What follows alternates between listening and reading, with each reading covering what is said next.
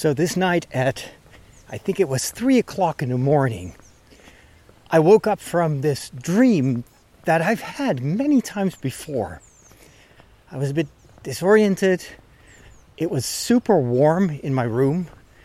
We are going through a bit of a heat wave. Like right now, as I'm recording this, it's 29 degrees Celsius. It's 84 Fahrenheit. Thankfully, there's a little bit of a breeze that helps with the oppressive heat. But in my bedroom, it's a very small bedroom. It is very warm. And so I think I've been tossing and turning all night long. And then at 3 o'clock in the morning, I wake up and I remember exactly what I just dreamt. I'm at this airport, this massive airport. Maybe it's Atlanta, maybe it's Detroit. It's an American airport that I've never been to before. And I am running around. I'm trying to find the gate, and I'm trying to find my way to the gate. But the only thing I know is that I have a plane to catch, and it's about to leave without me because I keep bumping into obstacles. I try to go through security, and then there's something wrong with my luggage. So they open up the luggage and everything is to be taken out and evaluated. And I have to explain that the equipment that I have on me is to make my vlogs and my podcasts, and then they doubt that. And it just takes forever to get through security. And then I get to the wrong part of the airport, and all of a sudden I see that there are lots of flights going to Eastern Europe and to the Emirates, and it's my flight is not there. No matter how often I look at the gate numbers, I cannot find my particular gate, even though I was sure it had to be in this part of the airport.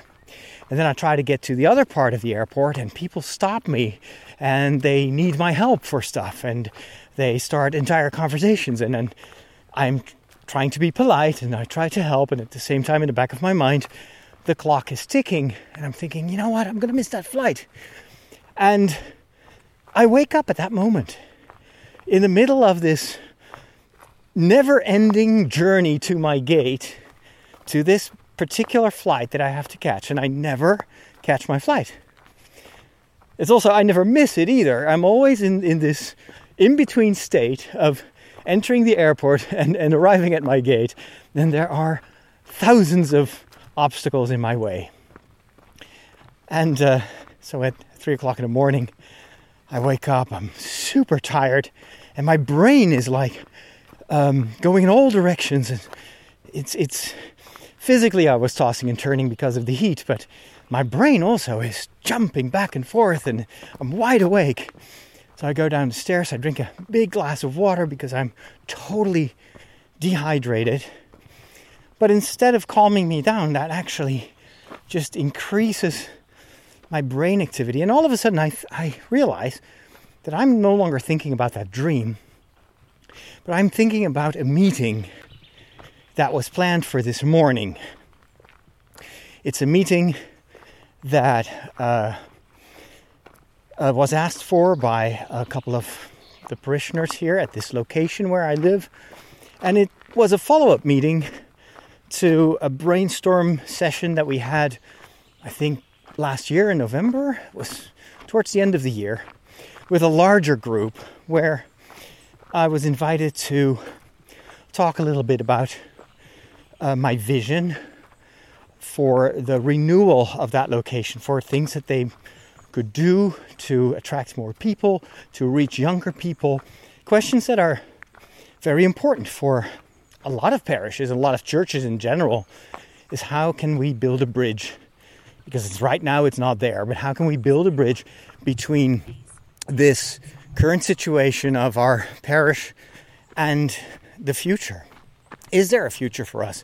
There can only be a future if we manage to be relevant to people, especially be relevant to the younger generation. And so back then we talked about a lot of things, and I gave them, most of the time, just gave them examples. I told them stories of situations that I had seen either in my own previous parish or during one of my trips So I talked about some of the stuff that I saw in American parishes, and told some stories about what I saw in a parish in Boston, what I witnessed in LA, in Los Angeles, in a parish that was 100% involved in helping homeless people, immigrants, people that didn't speak the language, didn't know how to get around, and so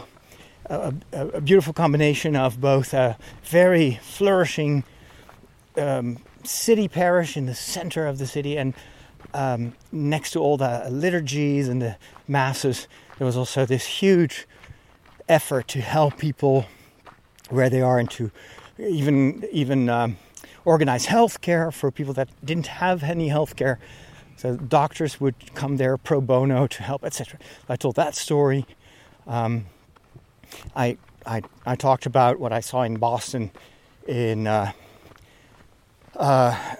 Father Heinz Parish, where there was a mass for children and for families, and what impressed me very much was that the kids did everything. They were put in charge of organizing everything, announcing, doing the collection, to be the sacristans. Adults didn't have to do anything that morning, and I loved how they empowered that young generation, instead of doing things for them, to let them take the lead, and thereby introducing them into the parish life in a very natural way, and in a way that they actually enjoyed. I'm here at this open spot in the woods, and I'm going to follow the path that is in the shade, because I don't want to get a sunburn. I didn't put on any sun cream, because I just didn't want to mess with all the stickiness. That's one of the downsides of protecting yourself from the sun.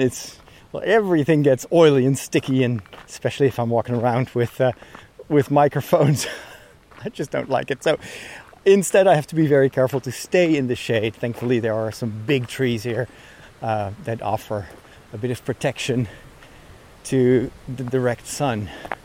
And then I'll just follow the curve in this path. Well, actually, I can go through the heather. There's a small path here that will lead me even faster to another entry point to the woods. I told some stories about the parish that I came from, and how in one of the village locations they knew that their days would be counted unless they were able to reinvent themselves, and so they started to create a path that would help people that were not familiar with the life of the church and the liturgy to be introduced into the life of the church by all sorts of extracurricular activities, as it were. So instead of, oftentimes there wouldn't be a mass in the morning because we didn't have enough priests for all the parish locations on Sundays. And so instead, they would still invite people to come over to the church, but then instead of having a mass, they would go for a walk together. And during that walk, they would talk about the gospel. And then they would come back to the church and pray in the church, light some candles. It would continue to nourish that community that otherwise would probably disintegrate very quickly. And then they start building on that, creating activities for kids, for busy parents, so they could bring their children to church and they could experience an adventure in the parish garden. They would turn the Bible readings into some kind of a discovery quest where they had to search for things and answer questions, and there would be quizzes, and they would call that Sunday adventure time. And it worked. And so I told all these examples, and that got the people here excited and thinking, because they too had a desire to come up with new ideas, to go beyond the limitations of their current approach, which, as is the case in many parishes today, only reaches an older public. that is very familiar with the life of the church has been raised in a tradition that on Sunday you go to church. But they also see with their own children and grandchildren that that is no longer the case. And so they realize that another trajectory needs to be created, another path that leads to faith and to the church. And so after that, I dropped some ideas. That's basically what I did. I told some stories, and then for months I didn't hear back from that until just a few weeks ago, where they asked me, "Hey, can we have another meeting? Because we would like to do this with you. We would like to give you space to come up with some ideas, and we'll support that." And immediately, of course, I was triggered, and I got enthusiastic, because it's something that I know is very difficult to do in the context of the regular parish activities, and a lot of the renewal that is currently being implemented here in the parish centers around the main church in Wageningen and the other big church in Ede, and they do a lot of more catechetical development. So there's the Alpha course, where people can get a first introduction into the faith of the Catholic Church, and then they learn how to pray, how to share together, and that's wonderful. But it's still very much built on the foundation of regular church life, and it may be still a bit difficult for people that have no connection with the church, who, if you are a child right now, you have parents that never went to church after their first communion, a proposition like that is already way beyond what you think you may want to do. And so I feel that there is definitely more to do, but it has to be conducive to the other activities. You don't want to create something that is parallel to the current life of the parish, of the church. You don't want to create something that just replaces that altogether, because what you want is to bring people together and to create a growth path where people will grow in their faith, and they can start with baby steps, literally. You have to do stuff for young children, but then you need to make sure that that is a path that leads all the way to a solid life in faith in the church. And I think there are a lot of things that you could do, but it all depends, of course, on bandwidth. Do parishes actually have the time to and the manpower to do this and to develop this? So when they came to me, telling me, like, here in this location, we think we can help, but help us to think about more specific things that we could set up. And so somehow, when they asked me for that meeting, it triggered my creativity, and I started thinking, but what? And what is my role in this? And I couldn't figure it out. I have been thinking for days and days. Sometimes I would go for long walks or long runs, thinking about this for hours, and I just couldn't come up with this one idea that would work. Hence, I think the dream. That with that in mind, this pondering, this, going back and forth in my mind about what is my role? How can I help? What is the best way forward for this particular situation? Can this potentially also help me in my mission, or can I, with my mission, help them in their mission? And I think the dream reflected that, where I was just tossing back and forth, and not really, not finding the right gate. I was constantly in the process of getting there, but I felt like I'm getting nowhere, because every time I get bogged down by all the other stuff that I'm working on, and I will never reach this gate.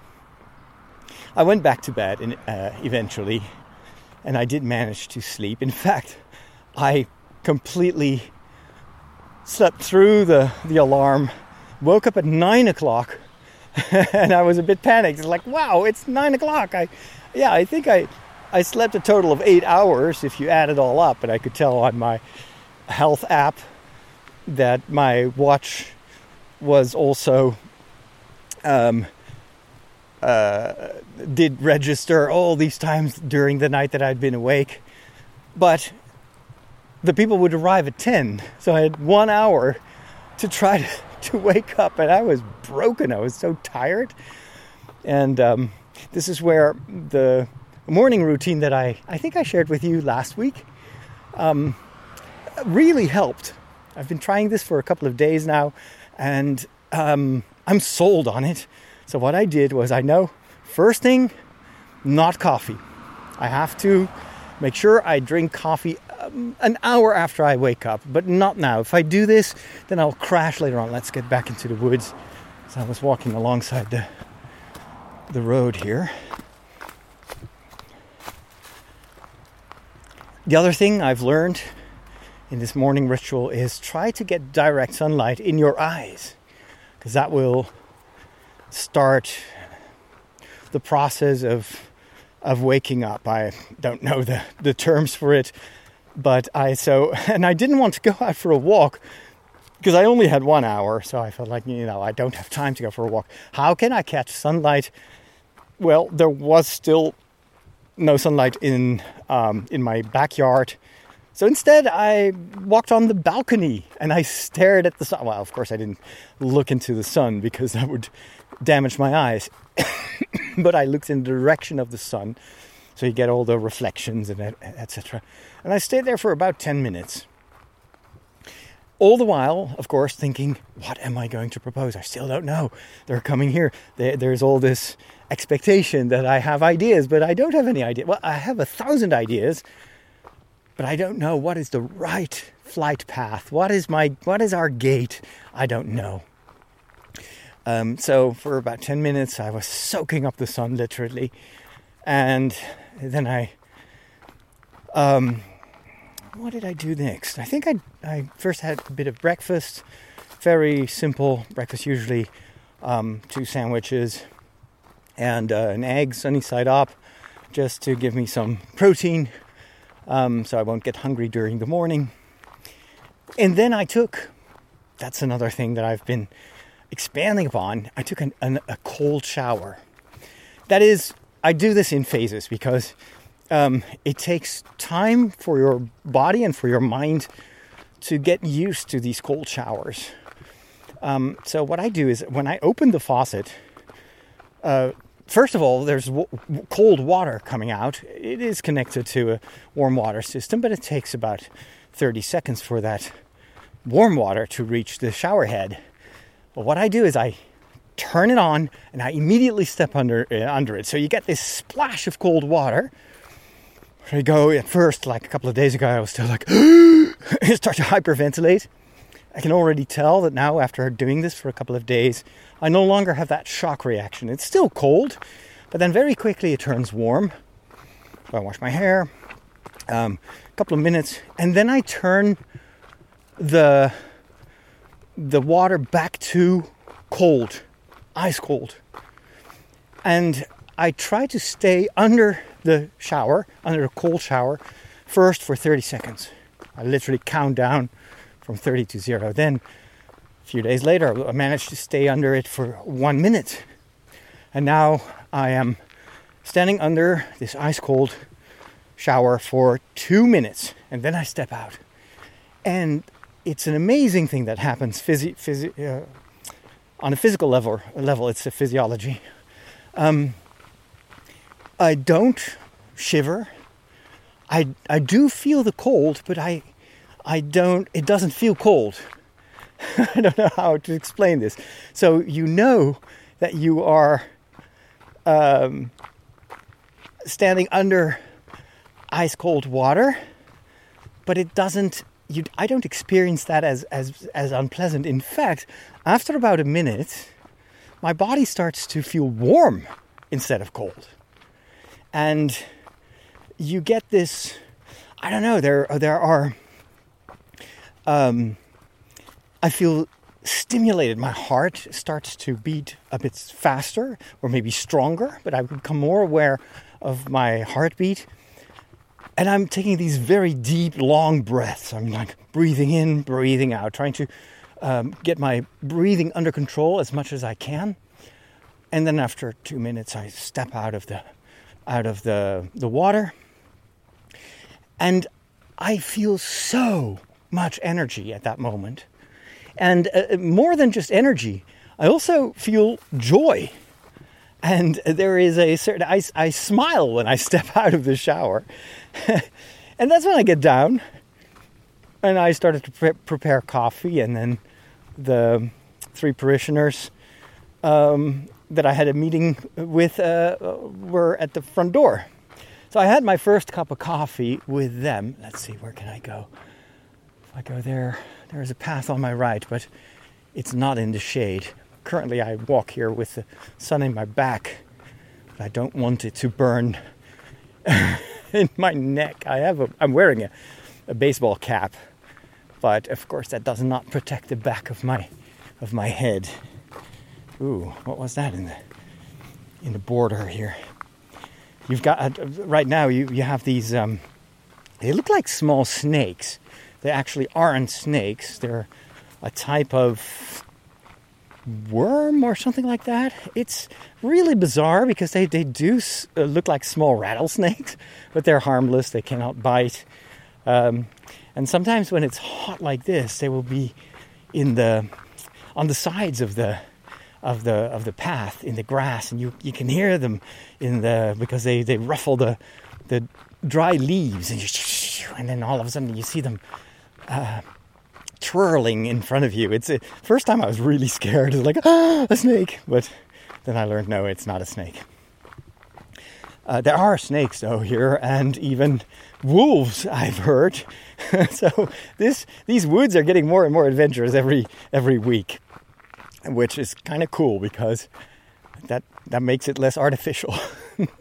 This is a natural reserve, so it is protected.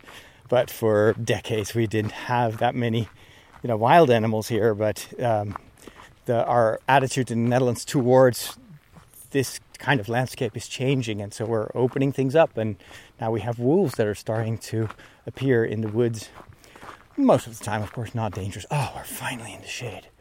What a difference that makes. Ooh, nice. Here we've got 2 small paths. That one may be a bit too small. I'll just go to the right here.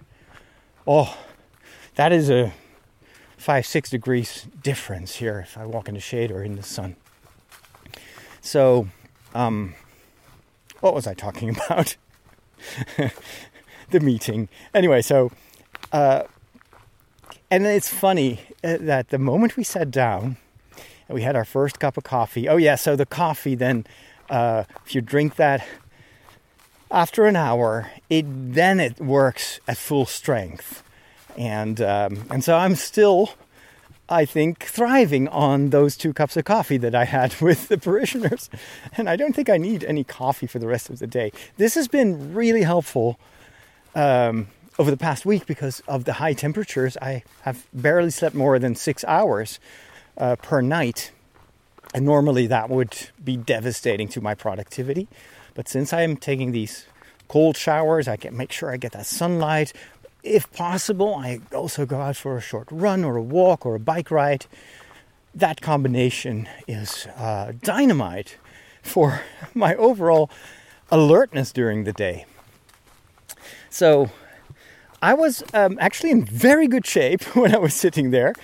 And I also, all of a sudden, knew what I wanted to share with them. And I want to kind of take you through that process. the first thing I realized was, this is not about me. In a sense that this is, for a while I've been thinking, well, maybe I could bring back Mass in English, and we could stream that, and we could install the cameras in this church, and maybe do an international celebration like we did in my previous parish. And I'm pretty sure that there would be an audience for that, and that this parish would be supportive. But I also realized that in a certain way would be answering a question that no one asked. There already is an international Mass in the parish on Sunday. What I did was motivated by the fact that because of the pandemic, a lot of people couldn't come to church. And so for about a year and a half, the Mass that I was streaming was helping a certain number of people to still nourish their faith. Once the pandemic was over, people started to return to their own communities, and we realized, and I still remember that was about a year ago, I think, not even a year ago, that it was on a Sunday. Oh wait, there are some trees here blocking the road. Let me just climb over these. There used to be just one tree. Now there are several that have fallen down, and I think they're being left here. Oh my gosh, there's like another huge tree. And they leave them here, so they start to rot and slowly disintegrate. I had to climb quite a bit here. Anyway, so I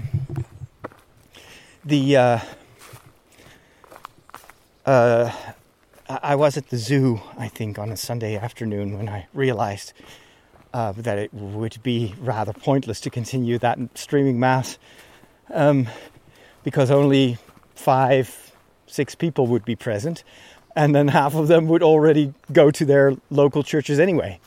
But that was a very good experience. I really loved being able to share that liturgical aspect of my life as a priest, and to share my homilies in English with you or with my international followers. It's something I really enjoyed, and I miss it from time to time. Thinking I'm spending a lot of time creating videos with commentary on Star Wars and recording the walk, etc. But a lot of what I do in the media is quite remote from what I actually do most as a priest, which is celebrating Mass and preaching and praying. So at first I was thinking, well, maybe we can bring that back. And then this morning I knew, no, that's not what is required here. What I can do is to help this location in the parish to find, to help to discern what the Holy Spirit wants these people to do in this particular situation. So the first thing I need to do is to chart with them what are the strengths, what is the character of this particular location in the whole of the parish. All right, I have to turn to the left here, because if I continue, that's going to be the backyard of this private garden from people, and they have a swimming pool in the woods. I cannot imagine how cool that must be, especially when it's warm like this, to be able to swim among the trees. However, I don't think anyone is swimming there. It's a beautiful pool, but nobody is using it. Oh well. Maybe the people are a bit older and it's only for when their grandkids are coming over. Who knows? I wouldn't mind chatting with them and see if I can get a key to that swimming pool. Oh wow, another tree. Oh, let me just step on it and off. That is a big tree. All right. The path is getting narrower and narrower. I don't think many people walk here. So when I get back home, I will have to check my legs for ticks, because this is the time of year they are waiting for me to drop onto my shoes and then climb their way up and bite in my knees or something like that. Anyway, so the particular, I think, grace of this location is that it started as a missionary church. In the 50s, no one here in the village was Catholic except for a few immigrants, people from the Netherlands that just bought a house in that town because they worked at the university or elsewhere in the region. And most of the village was pretty much, hardcore Protestantism. There are lots and lots of Protestant churches in this one village. Some of them are really like diehard Calvinist churches. And so at one point, these Catholics, they would like to get together in their own town for Mass. And so another parish, I think in Elst, which is not even currently part of this parish, they decided to help this village, or the Catholics of this village. And so they built this church. They raised money, built this church in the 50s. Rather cheap, rather simple church, but that's how this started. And so what you can still feel in this community is that the big quality of this community is that they're very social. That's how they got started. They didn't live next to one another. They had to come together for this project to build this church. And that is what created the heart of this particular location community. So I said, always go back. If you want to innovate, always go back to your roots. How did this place got started? What was the strength of that first community that built this church, started from scratch? And can we reconnect with that? Because we are in a certain way on the threshold of yet another missionary challenge where we have this gaping abyss between the older generation that still comes to church on Sunday and the generation of their kids and grandchildren that are no longer doing that. And so don't grow up with all these Catholic traditions, with the language, with the songs and the music and the culture of the Catholic Church. So in a certain way, you have to start from scratch. What can we learn from that generation that built this church? And so I shared this morning that for me, the big element that has to be a part of this renewal effort is a communion, is this social bond of friendship. And that should not just be a side product. It should be at the heart of whatever you're going to do. Every new activity should focus on bringing people together so that they know each other, especially for young people. That is super important because they often are alone in church. Young parents, they have their challenges. Their children are going to school in different schools. There are a number of primary schools here. But bring these parents together, let these children play together, and that's when, over time, if you do that for a couple of years, you will create the community that will then be open for more. Without that social connection, you won't make it, because we no longer have that perception that you have to go to church on Sunday, otherwise you are living in a state of sin. That may still be formally the case in the theology of the church, but this is not how people experience this. You have to offer them something that they can't find elsewhere. And friendship is something that we all need.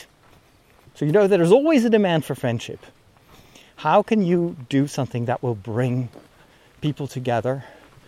And how do you connect that with what the church is all about? And that is friendship with God as a family. So as always, we find each other. But in that encounter, we need to place God at the heart.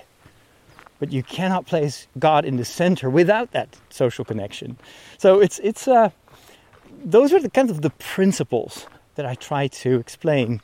What for me was more important than exactly what are we going to do that.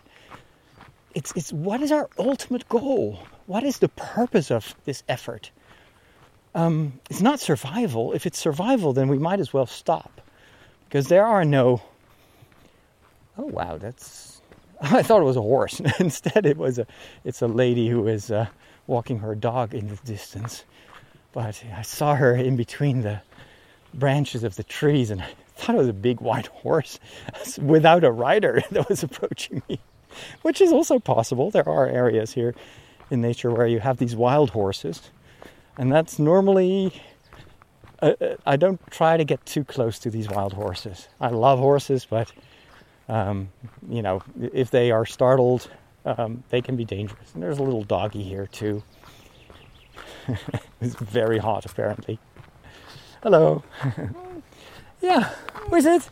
Ik denk, jij loopt met een microfoon. Ja, ik ben wat aan het opnemen voor de podcast. Helemaal Dan ga ik altijd een wandelingetje maken. Dus, heerlijk, geniet ervan. Ja, gaat het met de hitte? Houdt het hondje het een beetje vol? Ja, die kiest zijn eigen weg. Ik zie het wel. Ja. Gaat hij even stilzitten. Hoe heet hij? Luna. Luna? Ja. Maar het is een mannetje. Ze komt uit Roemenië. Oh, ze? Uit Roemenië? Een vrouwtje. Oh, wat leuk. Ja. Oh. Dus het is echt zo'n weggooihondje. Ja. Ik heb altijd Hollands gefokte honden gehad. Mm-hmm. En ik vond het nu echt een keer tijd dat ik eens iets goed ging doen. Dus mijn laatste hondje had ik uit Polen. En dat was een spaniertje. Toen hadden we een Pools pleeggezin. Ja. En die hebben daarvoor gezorgd. En er was een nestje met spaniertjes geboren. En als ze dan bijgevoerd moeten worden, hebben ze het niet. Dus dan gaan ze in de emmer water. Oh. En toen hebben ze er een voor mij gered. Ja. En het was ook een heerlijk hondje. Maar dit is zo'n ongelooflijke liefde. Ja. Kun je je niet voorstellen. Hij vraagt om niks. Zo'n lachje op het gezicht. Ja. Hey Luna. Hey Luna. Ja, Hey Luna. How are you doing? How are you doing? Yes. Ja, ik wil het liefst een knuffeltje. Maar hij drinkt zich nooit op. Nee, Maar ik zie het. aaien vindt hij heerlijk. Dus, Schattig. ja, ik Hartstikke weet ook niet wat mooi. voor verleden hij gehad heeft. Nee, Ik maar... denk... Hey buddy. Hey. What is that? That smells weird.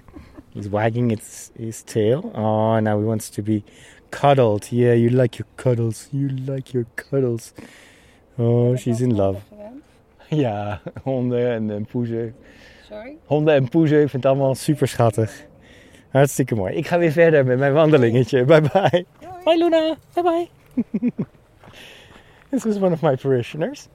And she said, I've always had Dutch breeds as dogs. And then now that I'm a little bit older, I wanted to do something for the less fortunate dogs. And so she saved a Polish dog, she told me. There was a nest with young dogs, and if there's not enough food for them, they'll just drown the puppies. And so she heard about that, and she's like, give me one of those dogs. I will take care of it. And this is her second dog. This is a Romanian dog, also, unknown breed. It's a small dog. And she says she's called Luna, or she called her Luna. And she says, this is such a sweet dog, loves cuddles, but never forces herself up onto, and that's what I saw. So she sniffed at my microphone, and then she was just enjoying the cuddles that I gave her. Oh, it's so funny. Anyway, where was I? Let's see. Oh, I know where I am here. This is the triangle spot where we often run. Nice, so I know the way back home. I like that. So the social friendship and then connecting that to God, that is, I think, the way forward. And then we started to think about what is it, what could help bring people together, and then I just go in this free flow stream of conscience mode. That's usually when I start to think about possibilities. I just let my imagination take over, and so I told a few more examples of what I've seen elsewhere. And I said, well, let's think about it here. One of the things that I believe you need to do if you want to bring people together is, of course, that they know that you are organizing something for them. So communication is vital in this process. So even before you know what you're going to do, you have to make sure that the question, how do we communicate this? How do we reach the people that we want to invite? That is always on your agenda. This is part of the thought process that I'm currently also involved in, and that is to ultimately develop this course for churches, parishes, individuals, how to share your message. So my communication experience and what I've tried out and where I failed and where I succeeded, I think gives a lot of hopefully useful material for people that want to improve their communication. And so here it was, for me it was very clear all of a sudden that one of the things that you need to do if you want to reach people today here in the Netherlands is instead of just trying to reach them with a website or newspaper articles, words, you need to send a message visually. You have to project your identity and your mission. It has to be visible and touchable. You need to encounter it in the day-to-day life. Because the words, there are so many words. News articles, we are bombarded with news. We spend hours of our day doom scrolling through all these articles that demand our attention. The chances that you reach people with your message only through words or through a website or even a podcast nowadays are so slim because the competition is massive. Instead, if you can show people instead of telling them who you are, and this is a bit what Jesus does when he first meets his apostles on the beach. He tells them, when they ask him, where are you going? He tells them, come and see. He brings them along and he shows them what he does. And that gets them excited. That's how they learn. It's by example. And of course, Jesus does take time to explain things and to tell stories. But the first thing that happens is an encounter on the beach. Every time he meets people, that's where it starts. They don't read about him, but they meet him. And he goes to people. And he is there where they are.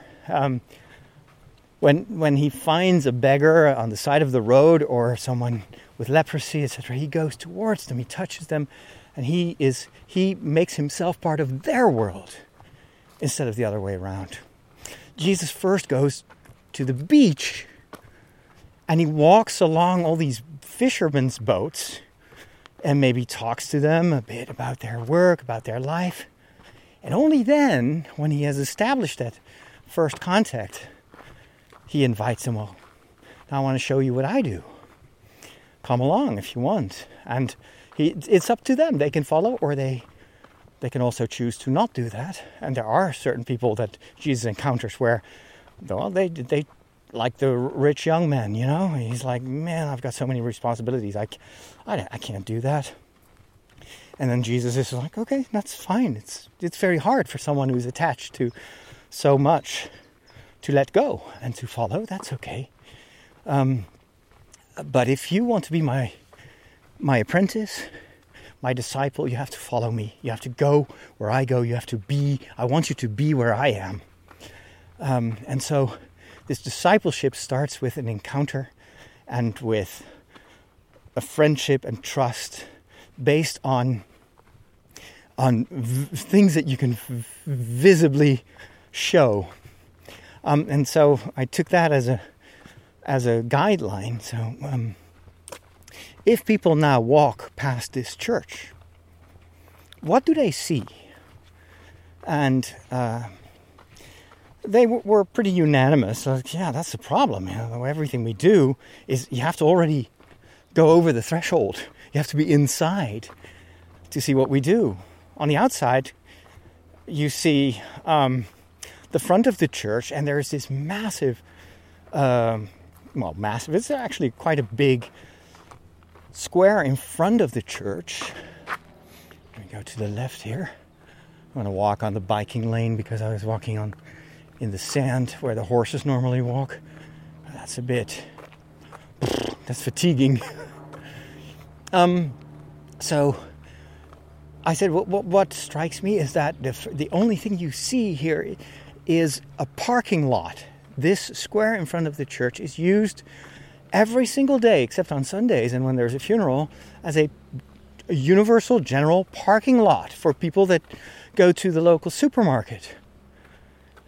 And it's completely organized for cars. There used to be trees on the square in front of the church, but they got rid of them because they could create more places for cars. And so I told them, this is for me already an issue. That if I tell people when I go to my running group, for instance, they sometimes ask me, well, so what do you do in your day-to-day life? And then I tell them that I work for the church as a priest, and I live next to the church in Bennekom. And then they're like, really? Is that a church in the center? And I say, no, it's the other church, like near the roundabout. And then they almost always say, oh, that parking lot, is that a church? They don't even recognize it as a church because it doesn't have a tower. So I said, it's just one of the things that always bugs me a bit when I come back from a run or a bike ride. When I get home, it's just this massive, space that is completely stone and dry and why don't we use this square, this big surface that we have, to bring people together? Why not turn it into a park? We complain that young people are not coming to church. But if you look at the other side of the street, on the other side of our parking lot, it's not a parking lot for the church. It's a parking lot because most parishioners will come here either walking or on a bike. There are only a few elderly people that are brought here by car, but most people will always come here on a bike. Very different from the United States or other big countries where, of course, a church depends on a parking lot because there's no other way to get to church than by car. Let's see, I'm going to go to the left here. Whew. Wow, it's warm. This is the Windmill Creek Road, if I translate that into English, the Molenbeekweg. So I guess that there was a windmill here and maybe also a creek or some water. None of that is left here. It's just a road. So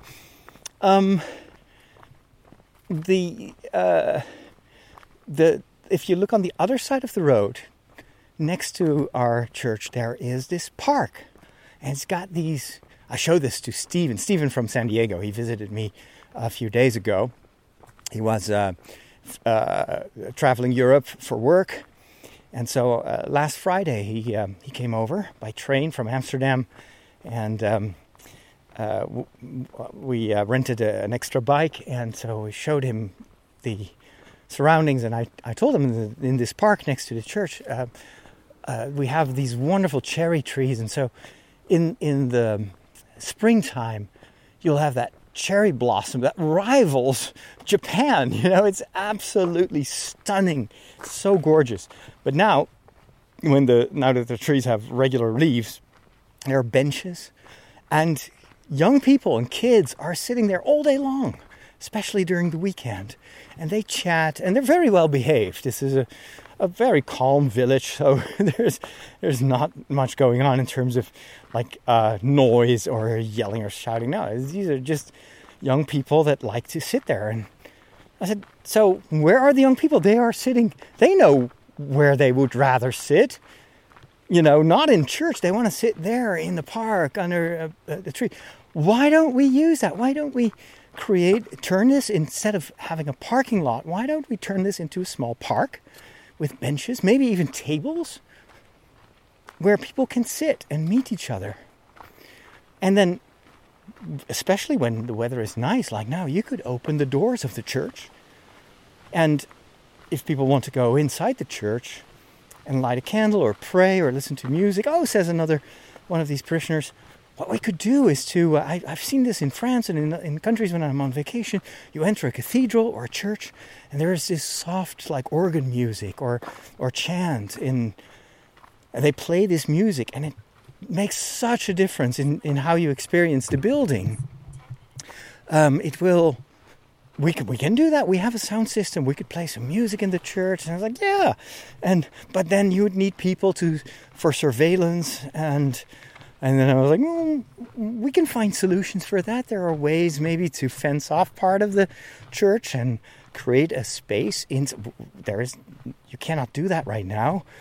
But you could create an open space in the back of the church near the entry where you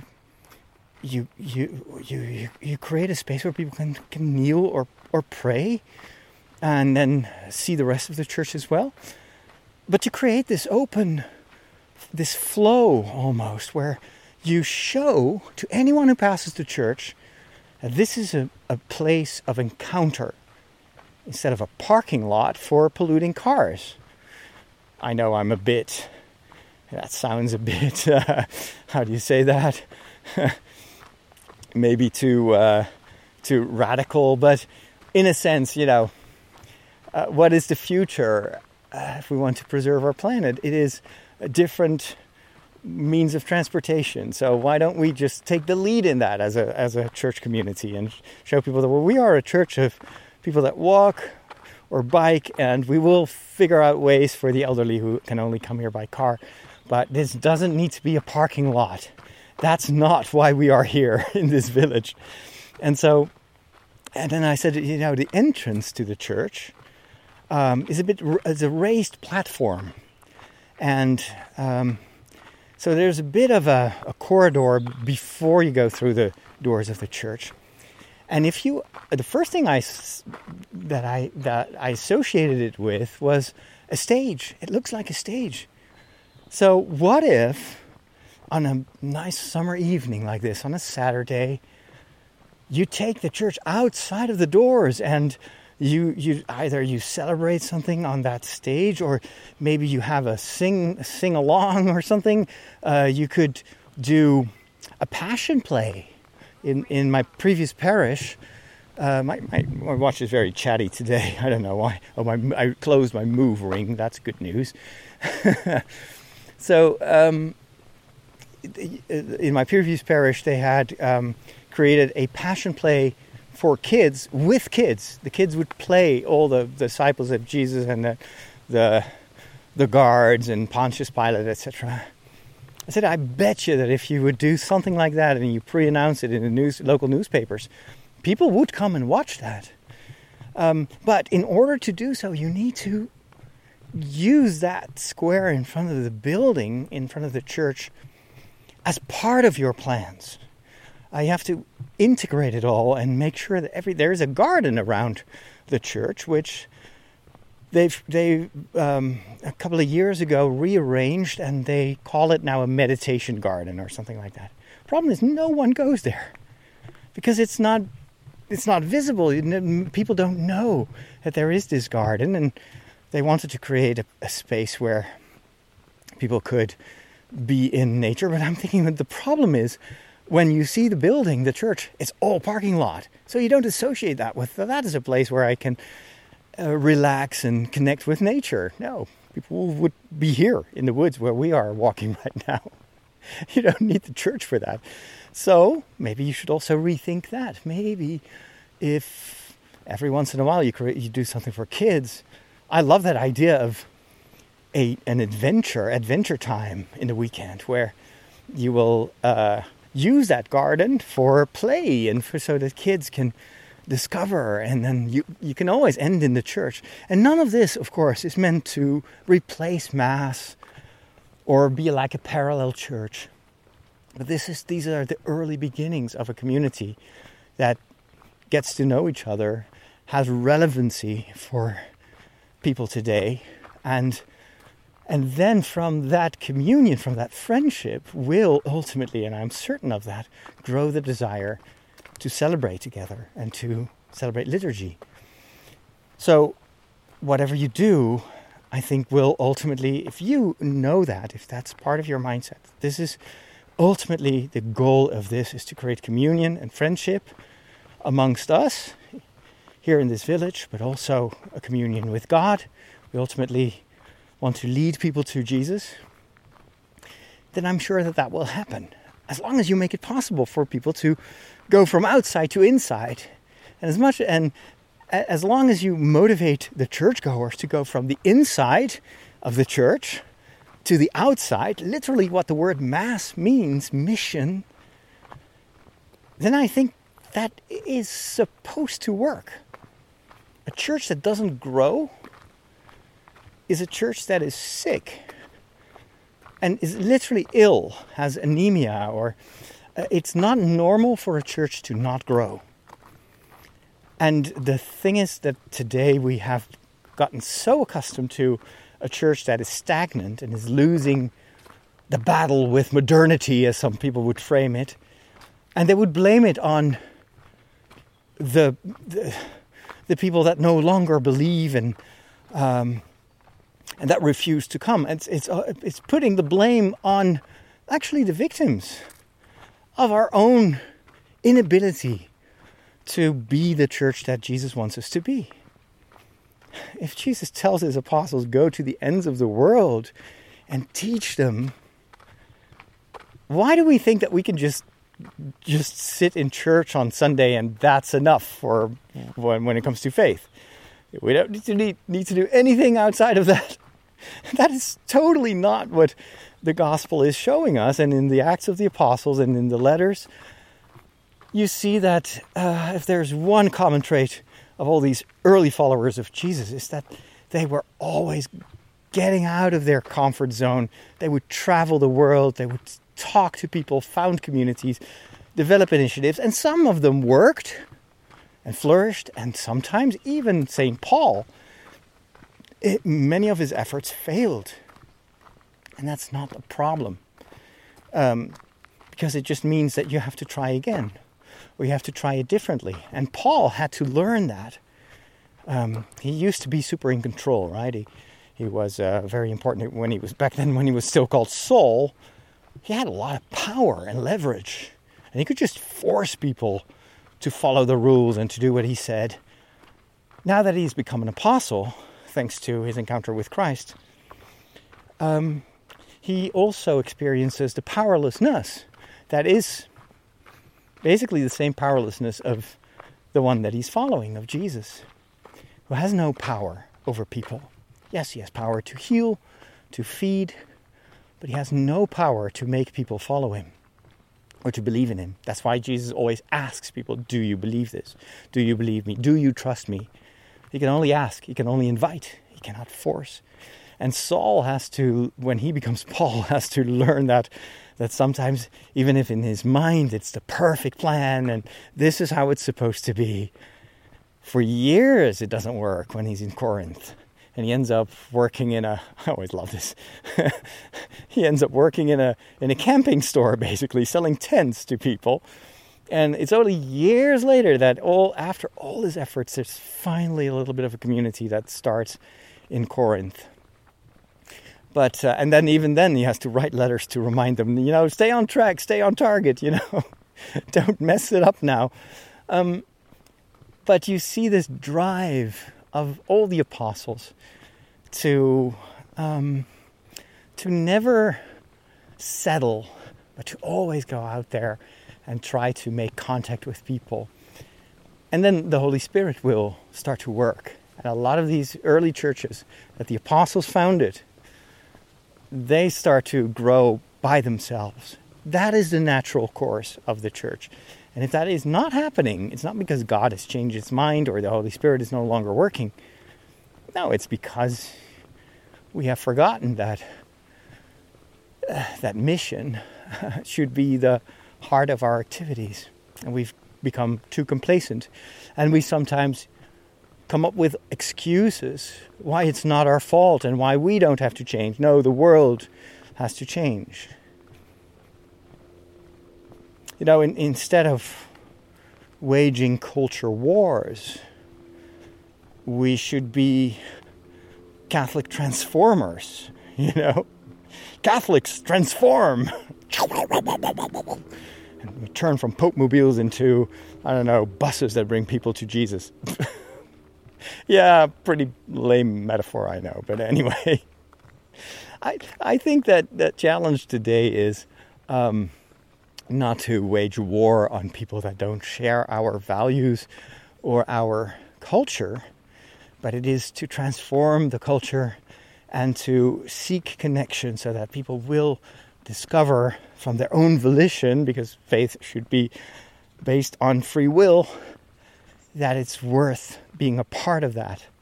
And that's true also for young people. You know, there was a few weeks ago, a number of young people, most of them from Protestant origin, wrote an open letter to all the church leaders.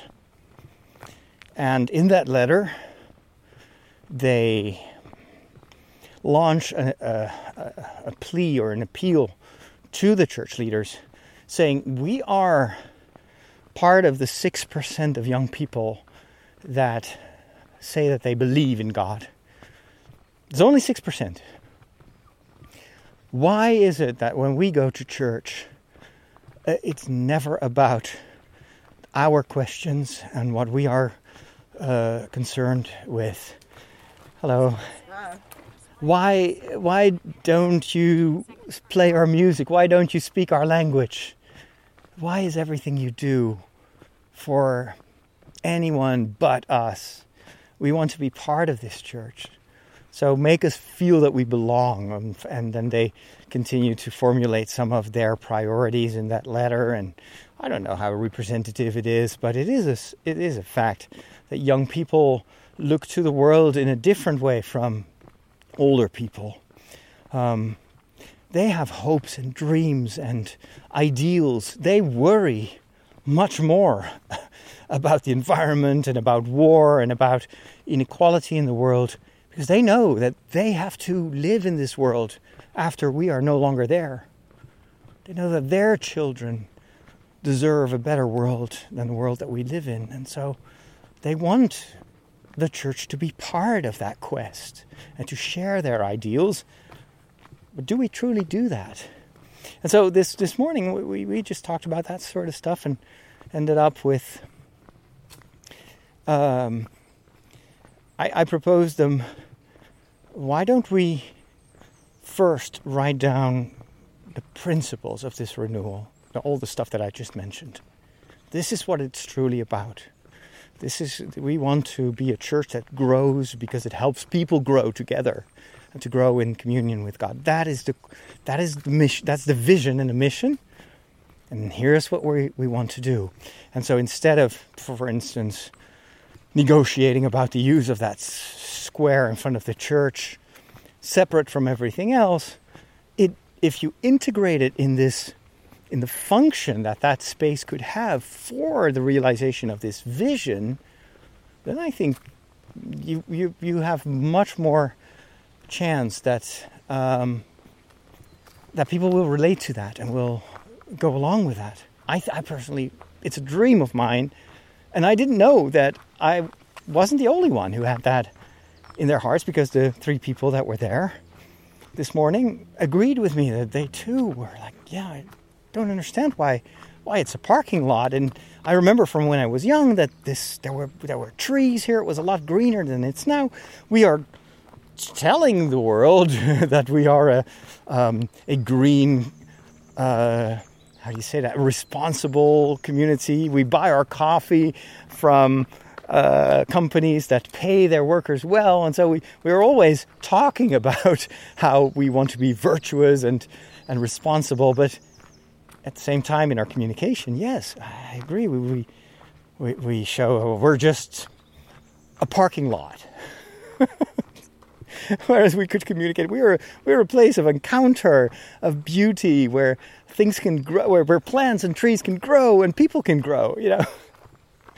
So that is the integration of that. And then once you've written down that vision, you have to communicate it. You have to tell people about the vision first, before you talk about the specific things that you want to do. Otherwise, it will just be loose initiatives. The vision, if you have the vision, and if that vision challenges people to change their mindset, which is basically, you don't really have to change things. The first thing that needs to change is the way you look at yourself, the way you look at your building and the premises. And once you have that vision, then you will generate energy, and people will join that movement. And if that doesn't happen, then it's never going to happen. In the sense that you cannot realize change if you don't spend first time on defreezing the situation. Like a lot of churches, and maybe also other institutions in our society, are frozen. And it feels comfortable because the cold didn't bother me anyway. The first thing you need to do is to make sure that you defreeze things, and then you can start moving. If you've ever tried to remove ice from your fridge, from your freezer, the freezer part of your fridge, you can actually cause damage because the ice is so strong. So the best thing is to just take out all the food and let it sit there until it starts melting, and then you can quite easily get rid of all that old ice that is creating all these crusts that sap away the energy, and you can clean it, and then you put everything back in. Same thing with these big changes. If you don't first defreeze, you get people on board with this vision, and then people will start to move, and you will be able to make the changes. And then the final phase is consolidation. Then you have to make sure that you somehow formalize these wild ideas and all these experiments, and it has to become a bunch of habits, maybe, or traditions, or there's always the institutional phase of the church is something you cannot dispense from. It's often the mistake that I hear in people's thinking. Like, I don't need to church. I can talk to God directly. But the thing is, we are humans, and if we want to make sure that something will continue, we need a certain degree of institutionalization. Even in our own life, that is the case. If you have, New Year's intentions, 9 out of 10 times that fails because, first of all, we forgot to create a vision behind those intentions. Like, if your vision is, I just want to lose weight, that's not most of the time it's not going to be very successful. But if your vision is, I want to be healthy so I can be there for my children, for my grandchildren, I want to feel great every morning, I want to be able to step into a cold shower and feel amazing, that becomes aspirational. And that's what gives you the energy to make the changes in your life that will be conducive to the realization of that vision. And then once you've tried it, maybe, taking cold showers, you're thinking, yeah, dude, no, that's not for me. God does not call me to that sacrifice. That's fine. But you can try other stuff. Maybe some people say, well, I'll just go and eat a vegan diet. And I don't know, eat so many things. And that may not appeal to everyone. But what is important is to enhance the rate of success, you have to turn that into habits, into things that you do every morning, every day, every week. getting fit is not like, oh, I'll get a subscription to my local gym and that's it, I'm done. No. You have to go there every morning. It has to become part of your routine. You have to maybe go to bed earlier the night before. So you have an hour in the morning before you go to work to go to that gym. And so the institutionalization is what I would call the refreezing phase, where you make sure that this becomes part of what you do. Hello. And so I proposed, well, let's start with 6 months, where only once a month we organize something in this vein. And I don't know exactly what would be the best thing, but let's give ourselves half a year to try out some things and to first of all work on this change in mindset. Let's train our communication. Can we be consistent in our vision? We maybe make a start with this, like if we want to reach this vision, this and this needs to change about the building, about the garden, about the parking lot. Give yourself time, and don't tell yourself that everything has to work out right away. Thinking of St. Paul, it took him years. So why would it be different? I mean, it's fun if it immediately works, but it's not likely. So just give yourself time. After 6 months, let's get together. Let's evaluate, see what we've learned, see what the feedback is, and then maybe plan another 6 months. And let's start with that. We don't have to do something every week. I'd rather do something once a month and do it really well and with everybody involved, rather than spend all our energy in getting discouraged because we wanted to do this big thing every week, and now after a couple of months it fell flat and we're discouraged, and we don't want to. We're just reverting to what we always did. And then after a year, maybe that's when we are ready or not to start to consolidate this and create something that is part of the activities of this, or the habits of this particular community. It was a really good meeting and exciting. And while we were talking, I learned a lot myself. It's funny that sometimes by explaining these principles, I was also teaching myself.